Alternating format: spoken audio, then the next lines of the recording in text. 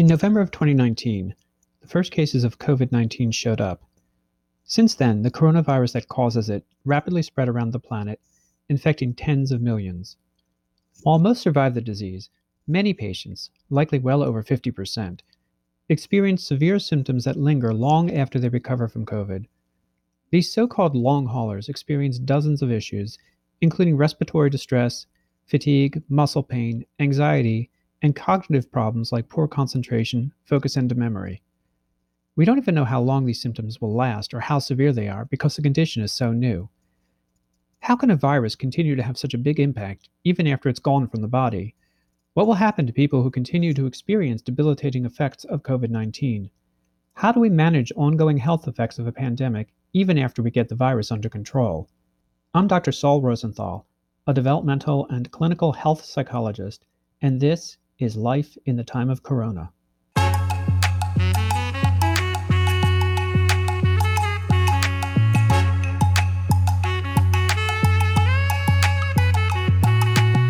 Welcome to Life in the Time of Corona.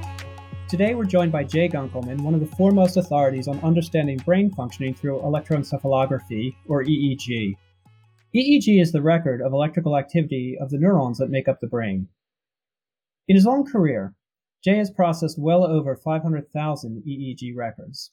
He served as president of the International Society for Neurofeedback and Research, as well as a board member and treasurer of the Association for Applied Psychophysiology and Biofeedback, and is a past president of the Biofeedback Society of California.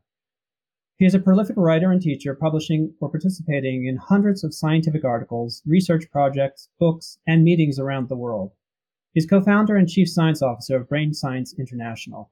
Jay, welcome to Life in Time of Corona. Thanks for the invitation to present. So my first question to you is, what are some of the biggest changes that you've made in your life as a result of this pandemic? Well, masking is not one of them. I've had a cerebrospinal fluid leak for a few years, so I've been masked up and somewhat socially distanced, but the social distancing and hygiene end of my life has gone up. The masking hasn't changed a bit. Um, uh, Largely, I have for quite a few years now basically stayed at home, other than rare trips out, occasionally to a scientific meeting, but even those pretty much now obviously just are being done remotely. So I'm pretty well adapted to to the Rona life, as it were. Um, it's impacted me because my son ended up being infected, and but very mild, and got through it very readily. So it was fortunate. Not everyone's that fortunate, as you know. That's certainly true, and I'm really glad that you and your son are among the more fortunate and that everyone's all right now. COVID hitting home just seems to make it all more real somehow and more urgent. Now, I'm glad that this does not relate to your son, but as you know, some people who had COVID 19 and recovered from the coronavirus continue to have dozens of symptoms, including brain based symptoms. I want to focus on what's going on in the brain, particularly what we can tell from EEG recordings. But first, can you explain what an EEG is and how it tells us about brain functioning? Sure. The brain is an electrochemical entity, and it doesn't just work with the chemistry, although a lot of the drug companies would like to think that depression is a serotonin deficiency, which it's not, but the neurochemistry supports the brain's electrical activity. The neurotransmitters are required for brain function, but the brain function is a dynamic electrical event or electromagnetic event. We tap into it as the EEG, but there's magnetoencephalography, which taps into the magnetic aspect of it, and then there's obviously structural assessments. Now, MRI and CT scans look at the structure, but they don't tell you about the function. Functional MRI gives you a little bit of an idea about the function, but it's in the time domain of minutes to seconds, not milliseconds. And the EEG operates in the millisecond time domain. and in a resolution that you can't really get from any of the structural imaging slash functional imaging like functional MRI or SPECT scans or PET scans, which actually take time to acquire their images. So it shows an active dynamics that is really missing from other imaging technologies, but the EEG is able to produce really quite highly reliable, valid results to reflect brain function. The state of arousal, are you sluggish and under aroused? Are you over aroused? Are you agitated? Are you passive or virtually in a coma? I mean, all those are different states that the brain can acquire, and the EEG is a good way to identify what state the person is in, and to a certain extent, what kind of content is happening within that state. So because it's faster than MRI or CAT scans, you can get a lot more information about the dynamics, the movement, what the brain's doing kind of from millisecond to millisecond.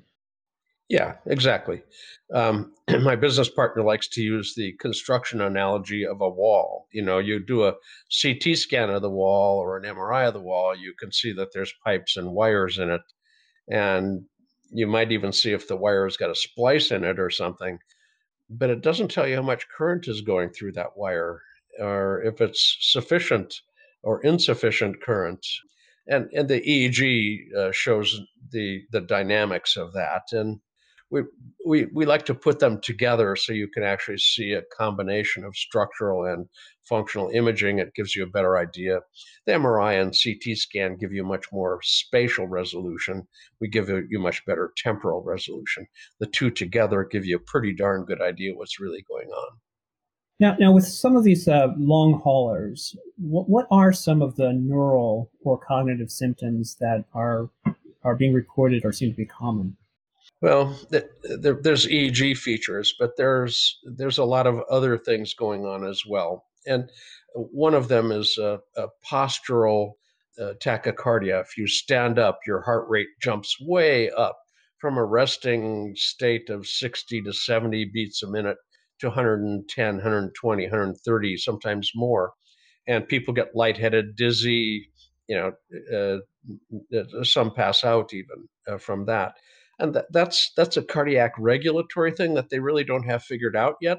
But this POTS, postural orthostatic tachycardia syndrome, that affects brain function because if you stand up and your heart goes so fast you can't pump efficiently, your brain is now starved for blood flow and oxygen, and you might even fall and hit your head at that point. So it becomes much more complicated if that happens.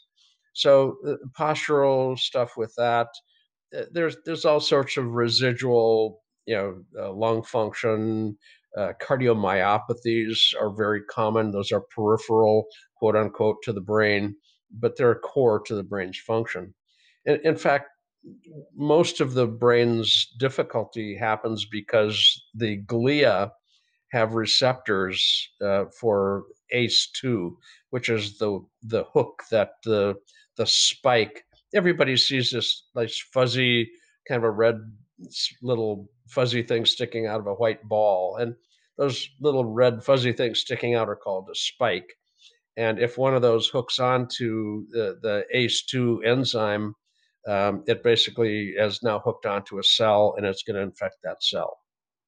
So the ACE2 is throughout the human body, but it's really the inside of blood vessels, the smooth endothelial lining inside of the abdomen, and the glia. Those are where the ACE2 sit. And if you get an infection, that it can infect directly into the brain. It gets into the brain through the nose. The olfactory bulbs are brain structures that stick underneath the frontal lobe, and there's little cells that hook it into your nasal membranes, so you can smell things. And the loss of smell and loss of taste are really common early symptoms that you've got COVID. Once it's in, and it may simply take away the peripheral receptor, but if it actually enters the brain, you can end up having a viral encephalopathy, the virus actually infecting the brain's glia. It's more common to just lose the peripheral receptor, not have the entire brain infected through the olfactory loss. You can get it through the eyes, and the doctor is wearing surgical masks and everything. Finally discovered that this was actually airborne, not contact. Wiping down the cupboards are not quite as effective as making sure you've got good outside airflow and air purification. And you can also get it into the brain through the vasculature. And that appears to be the primary area of entry into the brain, other than olfactory and optic, which are definitely paths in. But the vasculature throughout the body is basically, it's a blood vessel disease, and it hits the lungs really hard, because if it makes it into the body, the lungs are a real likely endpoint for it to hit. But the vasculature can throw out a large a thromboid, a clot, basically, and that forms a stroke.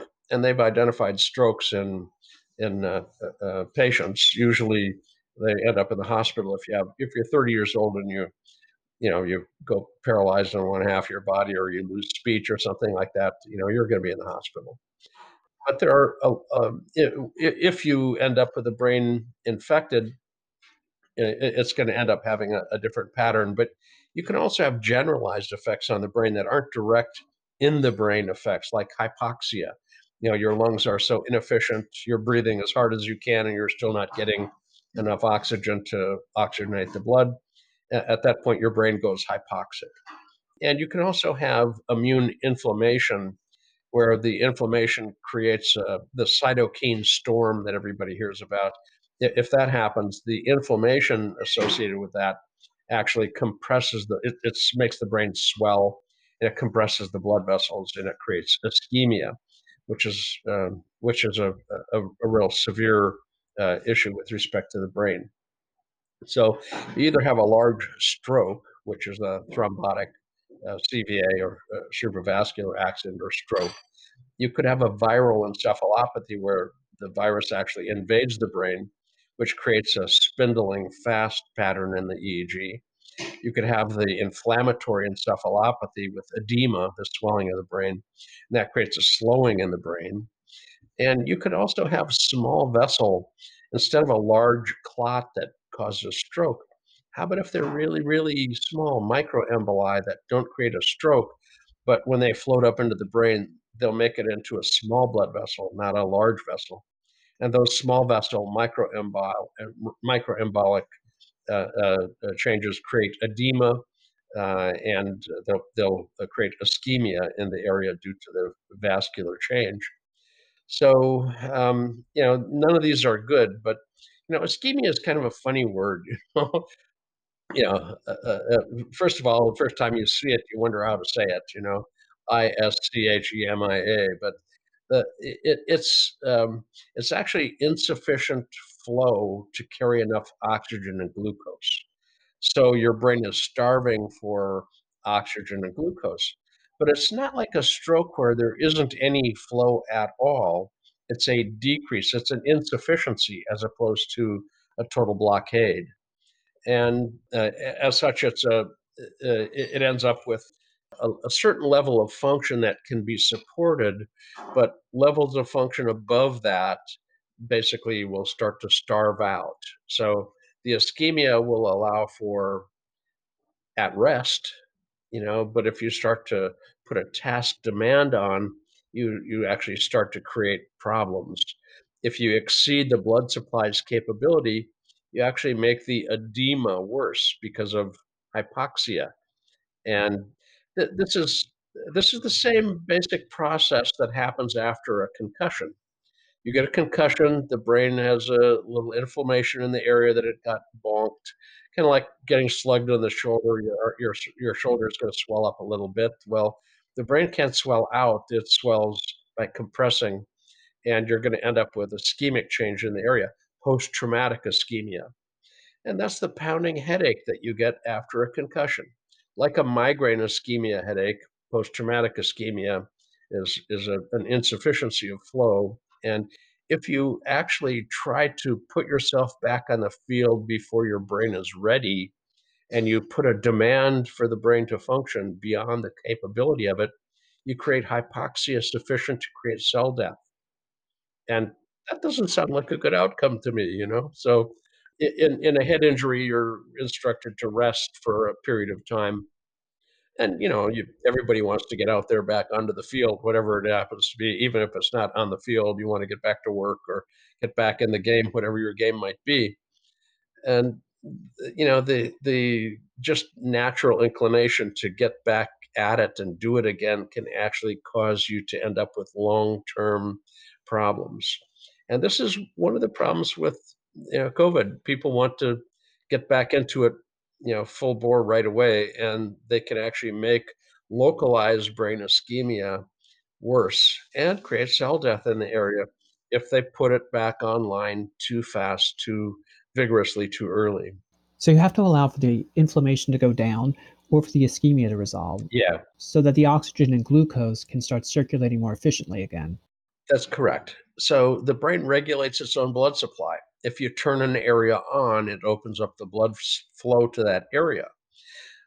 And if you turn the area on and there's a kink in the hose between the supply and where you are, you're going to end up having an over demand for a restricted capacity. So, what we need to do to fix the ischemia is to, first of all, rest, but second of all, gently return to function. If you increase the level of demand but don't exceed the restriction the supply line has on it, you're going to open up that supply line. And with every incremental opening, you end up having more and more and more function return. At some point, you're back to being fully online, but you can't rush it. And it's, everybody has the desire to get back into their routine, and that's your game. And if you want to jump in too fast, you're going to end up not being able to play your game very long, very well, because the inclination to go fast ends up being quite problematic. The EEG has been used quantitatively and qualitatively to look at brain blood flow and thus ischemia for a long time. 1997, there was a position paper about quantitative EEG that actually is quite positive about the EEG QEEG for detection of ischemia. So it's been long known that the EEG was sensitive to and could detect these things. There was a nice paper in 2012 in Clinical Care Medicine's journal that was a review that looked at quantitative EEG's ability to detect and track brain ischemia. And they suggested that it couldn't just be used for diagnostic detection of ischemia, but it could also be used to track the therapy progress as treatments were being done to see whether, in fact, the ischemia is being repaired. So, we've known for a long, long time, and the correlation between perfusion, the amount of oxygen and glucose that actually get into the end tissue, and EEG frequencies has been known for a long time, and we end up having a certain narrow frequency band just above the resting state EEG. Now, the brain can be very active or it can be at rest. And if you close your eyes, for instance, the visual cortex goes to rest. It doesn't go to sleep. I mean, you open your eyes, you don't have to wake up. You're already awake. It puts the resting but ready rhythm in the back of your head in the visual cortex, and that idling rhythm is referred to as alpha. It was the first brain frequency to be identified in the late 1920s, 28, 29, when it was published. And the alpha rhythm is normally seen as 8 to 12 cycles a second, little oscillations that happen. And below 10 hertz in the 8, 9, 10, it is in fact a resting state. The resting state alpha at about 10, 11 hertz on up to about 16 hertz actually is a neutral positive perfusion. It's above the average level of perfusion. So you're making a very little bit of demand. It's not just at rest, but it's not hyperperfusion. It's just above the mean. It's not at 2 standard deviations or 3 standard deviations. In fact, it barely reaches statistical significance above the mean. And it's those neutral positive perfusion frequencies that we need to train people to produce to know that we're gently activating the area, not over activating the area. At about 16 hertz on up, if you're making that kind of activity, this beta activity, the second frequency to ever be identified, and that fast, buzzy rhythm ends up being the brain too busy, and if you're putting out beta frequencies in the area, you're likely to be overtaxing the blood supply. And as such, we typically try to train people to produce these neutral positive perfusion correlates and suppress the hyperperfusion correlates so they don't overtax the brain. So there are ways to train that brain, and Yeah, I'll get to that in a second. I just wanted to look at EEG or think about EEG. You talked a little bit about how EEG might indicate some of these effects of the coronavirus, whether it's ischemia or some other sort of maybe an immune response. Can you talk a little bit more about that? I'd be really curious. If we took EEG from someone who was post coronavirus but still having symptoms, what sorts of things might we expect? sure. The symptoms, first of all, depending upon where in the brain the ischemia works. If you have ischemia in the left posterior temporal area where you normally comprehend language and mathematics, you might be a little, iffy on how well you pick up what people are saying, or the usual amount of skill you have in mathematics. You might feel a little fuzzy in the area that you used to be able to work in. And if that's the case, that area needs to be brought back online gently. But if it's a different location, if it's the left frontal area off to the side, you might not be able to find words. You might not be able to remember names. It's not your speech motor area, but it's an area associated with the speech motor. Broca's area is the name of the area that you use to speak. But you have to find the words that you're going to speak, and you have to hold them in working memory, and that happens laterally to the speech motor area. So if that area is impaired, you're going to have trouble with pulling up factoids because you're unable to hold them in working memory. Now that's on the left side. Words are really easy to measure and judge and everything, but there's a lot of deficit in the right hemisphere that's very difficult to quantify or subjectively pin down. Quite often, losses in the right hemisphere are, quote, neglected. You can have a stroke in the right hemisphere and pretty much deny that there's anything wrong with you. And, objective people outside of you say, no, you've had a stroke. My business partner went to pick up a relative to go to dinner, and she came to the door. She's impeccably dressed. She makeup on one half of her face is perfect. The other half of her face looks like the kids got into the makeup, and lipstick kind of smeared around the lips, but not really in the right spots, and rouge all over, and eye shadow, and it's a mess. And they realized immediately what had happened, but she thought everything was fine. We're taking her to the hospital. What for? We think you had a stroke. I didn't have a stroke. I can speak. I didn't fall down. But you lose spatial perception, and you lose emotional perception. So the right hemisphere is a lot more subtle in how it presents, but it can be very debilitating if you can't perceive your social context. Is he smiling? Is he frowning? That's a spatially encoded facial expression thing that's right hemispheric. And if you can't tell your social context, you're going to become anxious about your social context. Gee, it, are the people around me happy or sad? God, I don't know. I can't tell. Well, you're prosodically blind. You can still express emotion, but you can't perceive it. And you're in a mess at that point. You can lose motor function and become clumsy, premotor area in the front. You can lose perceptual acuity in the perceptual integration area in the back of the head. So depending upon the area of the brain that's experiencing the ischemia, you get a wide variety of different symptoms. The brain is very flexible in what symptom it can present. Pretty much anything you can imagine behaviorally can end up being messed up by the brain not working right in a special area. So we look at the brain's activity, and remember I mentioned alpha earlier, the resting state, the ideal 10 hertz, 10 cycles a second rhythm in the back of the head. Well, if you look at the alpha peak, that's not just a 10 hertz tall, skinny peak. There's a range. Sometimes it's a little slower, sometimes it's a little faster.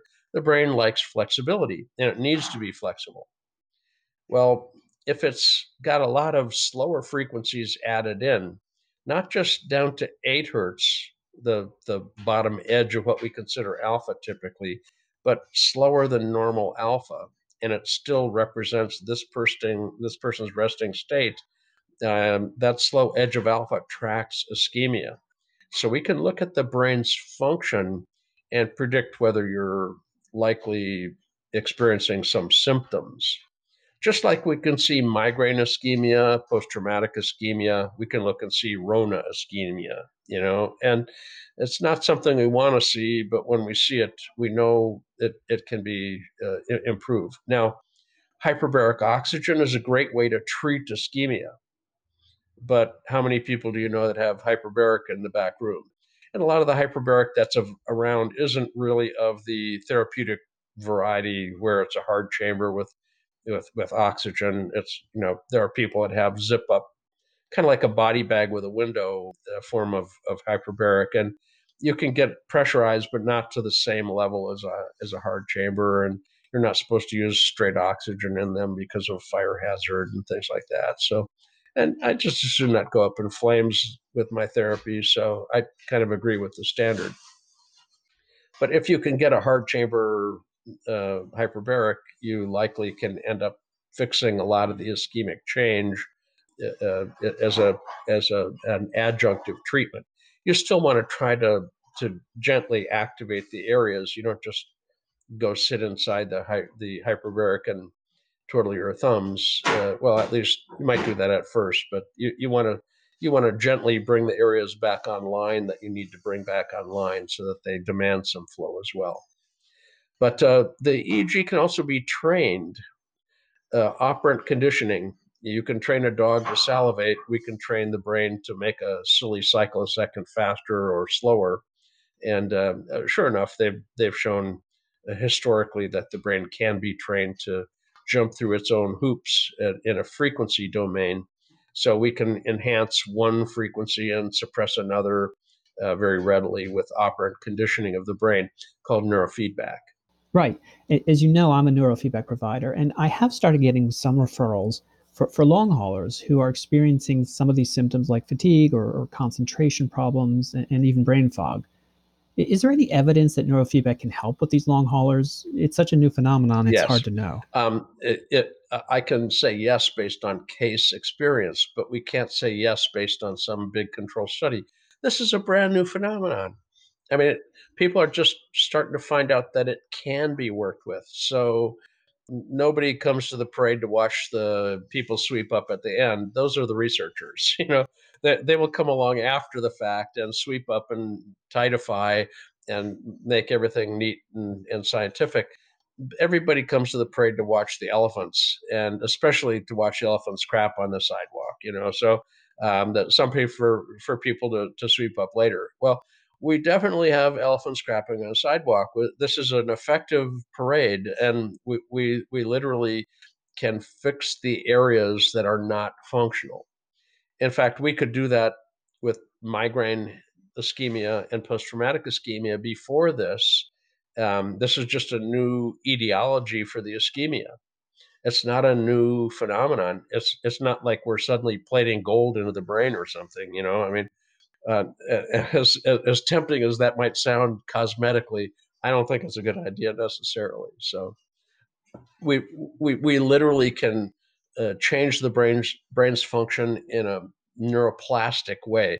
Plastic means malleable or changeable, not just like plastic pollution in the ocean or something. And the brain is neuroplastic; it can change, and we can literally train the brain to change itself in a systematic way. With the proper training, these do respond in about the same time frame as a migraine or a post-traumatic ischemia responds. Not quite as fast in some circumstances if it's more severe, but pretty close to the same rate at which you'd train away somebody's ADD, ADHD problems. 30, 40 training sessions are very commonly done to the point of an effective treatment. Some really severe ischemic changes end up taking a little bit longer, but this is something that's workable and doable in a clinical practice. This is not impossible. Yeah, it's certainly worked with post-concussive and migraine and found signs of ischemia through the quantitative EEG and have been able to sort of train those down. Mm-hmm. So it would make sense that this would work in the same way. This virus can really attack both directly and indirectly. It can really impact the brain through ischemia, through inflammation, and that the EEG, you're talking about the EEG can actually help identify where in the brain that's happening by in one way at least, by looking for that sort of slow edge of alpha. Where's that alpha? Correct. Kind of inefficient. And if there's been direct inflammation in the brain or a direct infection in the brain, you can end up identifying the locations of that as well. But those will be delta focuses because of glial damage, and those are a lot more difficult. Now, a decade ago, I would have said, well, you've lost your white matter, figure a way around it, but you're lost it. There's no way, no way in hell that's gone. It's toast. Forget it. If your visual system has demyelination, figure out how to use your ears and your nose or your hands or something, but you're not going to get that back. But I'm a little slow. It took me a few pieces of research to hit me in the head before I believed it. But Mario Beauregard at Montreal Neurological showed in his research that neurofeedback could change white matter and gray matter. And he published two separate publications, all about the same thing. It wasn't just the same data, but it was two major publications about it. And I was still too dumb to believe it. It isn't like I disbelieved it. It's just that it didn't jump from the research paper to, yeah, you can change your white matter in a recommendation. But finally, I saw the work by Jaime Pineda at UC San Diego working with autism. And the autistics actually had diffusion tensor imaging, which is an MRI specially processed to look at white matter. And we saw neurofeedback sculpt the white matter. The neurofeedback changed that white matter in a way that was really quite dramatic and contingent to the training. And finally, I'm going, well, it takes 3 strikes for this idiot to finally learn it, apparently. 2 from Beauregard, 1 from Dr. Pineda, but I finally changed the story. That the theory is basically a story we tell about our data. And when your data conflicts with your story, you better change your damn story. So like I say, about a decade ago, I should have known, and I started to change the story. But it was much more recently, maybe the last 5-6 years, that the white matter being changeable with training was something that actually, clicked for me. And it isn't like it didn't happen before that, but my expectation changed. I know it's possible, so why shouldn't it be possible for this patient? So with the white matter, that's from direct infection, and you'd see it with increase in delta activity. That is the slowest brain activity. And typically in an adult, you wouldn't see that when they're awake unless they've had some kind of brain damage. So traumatic brain injury, folks that I've worked with certainly show a lot more delta than you would typically see in the adult. And white matter damage leads to delta. And the deltas, we mentioned alpha, which is about 8 to 10. excuse me, 8 to 12, and then beta, which is faster than that.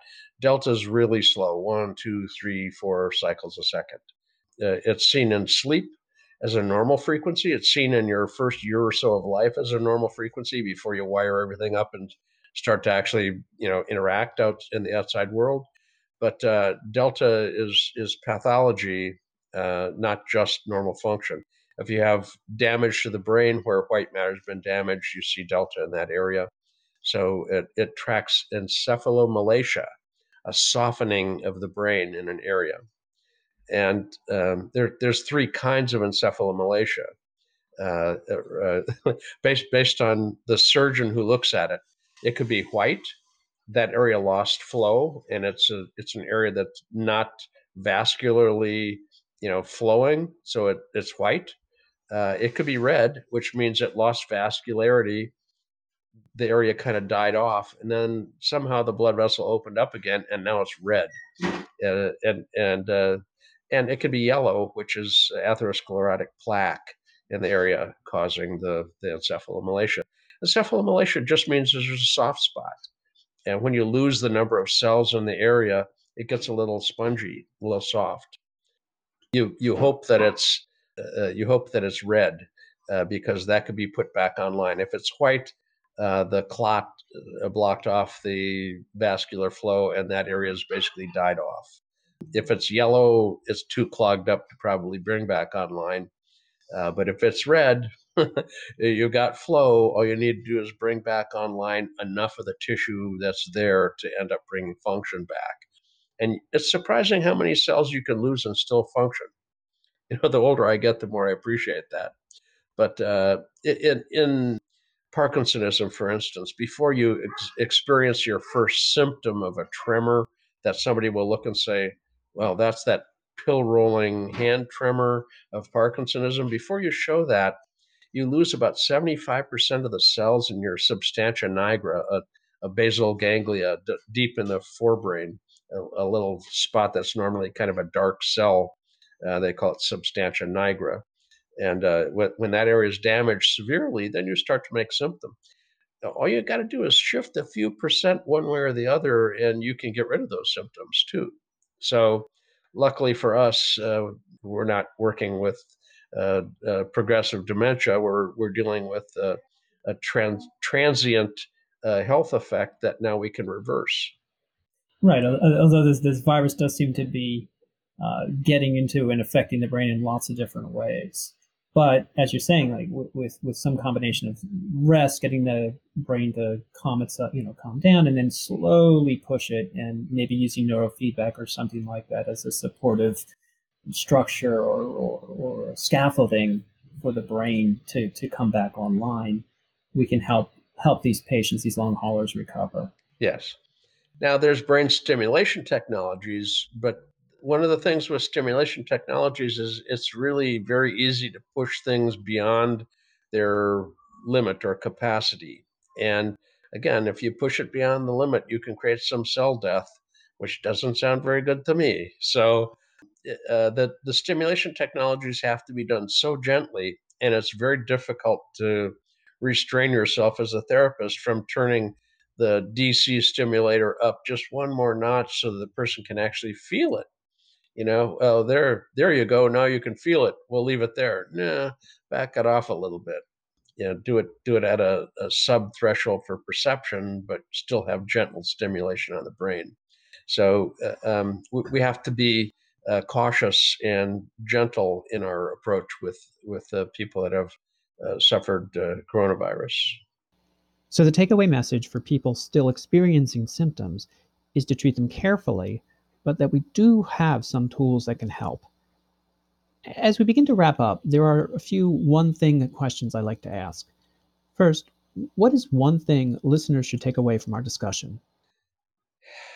Don't get coronavirus, because recovery is slow and difficult for many people. In fact, the hospitals estimate that half of the people that come out of a hospital setting have long hauler syndrome. And that's not counting the number of people that didn't get hospitalized that probably also have it. But if you just use the half of those that were hospitalized number, we've probably got 3 million clients out there that don't necessarily know who we are yet, that are going to need to be helped. And we have one of the more efficient, effective ways of helping. You can't effectively treat the ischemia in an area of the brain without negatively impacting other areas if you're trying to fix it with meds. We have a very specific technique. There's lots of other approaches undoubtedly being tried. I wouldn't disparage somebody trying one of them, but we've got one that works, and we know it works because we've worked with ischemia from other etiologies. And I've seen multiple cases of coronavirus brain function deficit, the long hauler brain, reverse their course and return to normal function. So it's entirely possible. I've seen solid evidence of pre-post testing where we had before the virus EEGs on the people. So we had pre-COVID, we had COVID symptomatic, post-COVID infection, but symptomatic COVID long hauler brain. And then we've had post-therapy with the return to normal function. So we've got good solid data. It's not a control study. There's no randomization into condition. There's no control group, those sorts of things. But there's a strong enough case series at this point to think that we should be doing a control study if there was funding. At that point, we'd have better solid outcome. And I'll put some links into the episode notes to help people find neurofeedback providers if they're interested. There's some good professional organizations with Member Finder that you can find a practitioner in your area. What is one thing that you're doing to take care of yourself during this time? Well, other than being retired, I've done what I can to try and piece together what's left of me for quite a while. I've got lots of things that have kind of failed. I'm old. What can I say? I think being a little bit more gentle with those around me is something I've done for myself. It cuts down on some interpersonal stress, and allowing people to who are under social stress being cooped up to not be constrained by me. So I cut back on trying to influence those around me somewhat. Just let things flow a little bit, and it cuts down a lot on the stress on me by trying to control things a bit less outside. I have watched more carefully than I had before for infections, but a brain infection for me is so easy to happen. I've got an open pathway. If I catch a cold, I can end up having a brain infection. So I have actually gotten crazily more rigorous on personal protective equipment. You can get an N95 or you can get a P100. A P100 filter is used on a respirator usually. And I've got one on the top of my head piece with a fan hooked to it, well, a blower hooked to it, and it filters air, really super filtered air, and it then blows it across my face shield that I put on.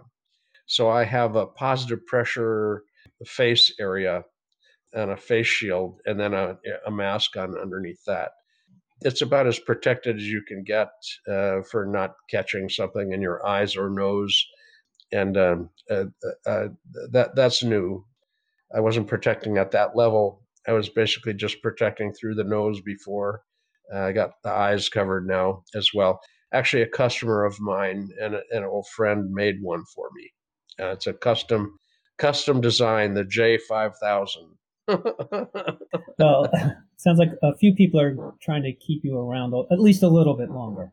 Yes, if apparently I'm amusing enough that they're keeping me along for a joke, if nothing else. So, and finally, what is one thing that you think the coronavirus experience has changed forever? Faith in the government's response is just not there at this point. I had CDC and FDA at very, very, very high levels of trust before. And obviously, at a high level, they can fail. And that's a really quite unfortunate.